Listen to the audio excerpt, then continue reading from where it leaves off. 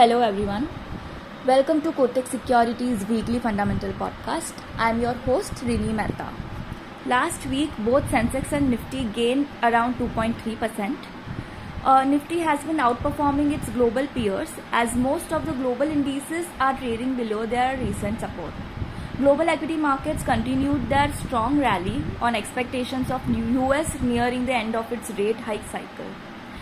And a decent first quarter earnings print for domestic facing companies also aided the market sentiment. If we look sectorally, metals, banks and realty were top performers in the week, while auto and healthcare witnessed losses on a week-on-week basis. Within the Nifty index, Bajaj Auto, Hero Motocorp and Dr. Reddy's lost the most, while Bajaj Finserv, Bajaj Finance and Tata Steel gained the most. On the economy front, US FOMC increased the federal funds rate by 75 basis points while stating that future rate hikes will be dependent on the data. In the global markets, the Dow is now up nearly 2% for the week while S&P 500 and the Nasdaq Composite are up around 2.8%.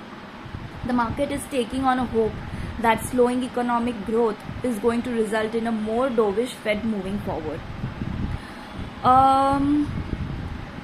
Now, if we look at foreign inflows, foreign portfolio inflows, month till date, FIIs are net sellers to the tune of rupees 6,567 crores, mainly on account of rising risk of inflation, recession in developed countries, rising interest rates and elevated crude oil prices. We expect FPI flows to remain volatile in the emerging markets on account of rising geopolitical risk and other reasons that I mentioned earlier, that is rising inflation, tightening of monetary policy by central banks and so on. Now let's look at the top stock picks. Our pick of the week is M&M Financial Services with a target of rupees 215. A strong asset quality performance in first quarter underpinned by a strong rural economy makes it easier to sail to forthcoming headwinds of change on non-performing loans recognition norms and a likely challenging macro environment. The company continues to gain market share even as rising rates pose pressure on net interest margins. New businesses will augment growth, not factored in our estimates. So we retain add rating on the stock with fair value of rupees 215. Now from the latest results, Bluedart reported strong set of numbers for first quarter led by a rebound in economy. Second is decrease in administrative cost, especially fixed cost led by rationalization in domestic network. Third is cost efficiency, then improvement in realization, and lastly reduction in debt and finance cost.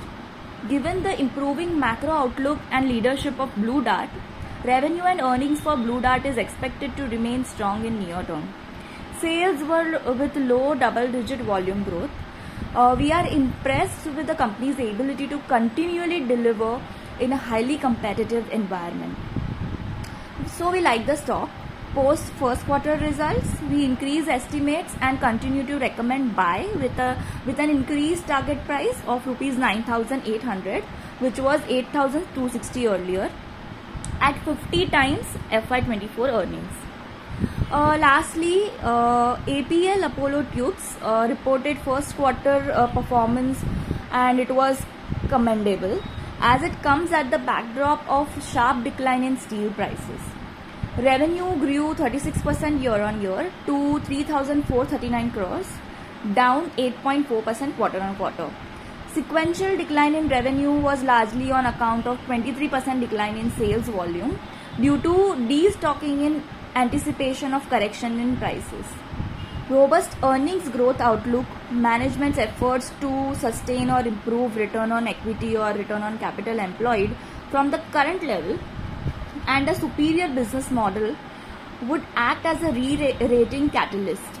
So we maintain buy rating with an unchanged target price of rupees 1,025, valuing the stock at 28 times FY24 earnings. So guys, that's all for today. See you again next week. Signing off.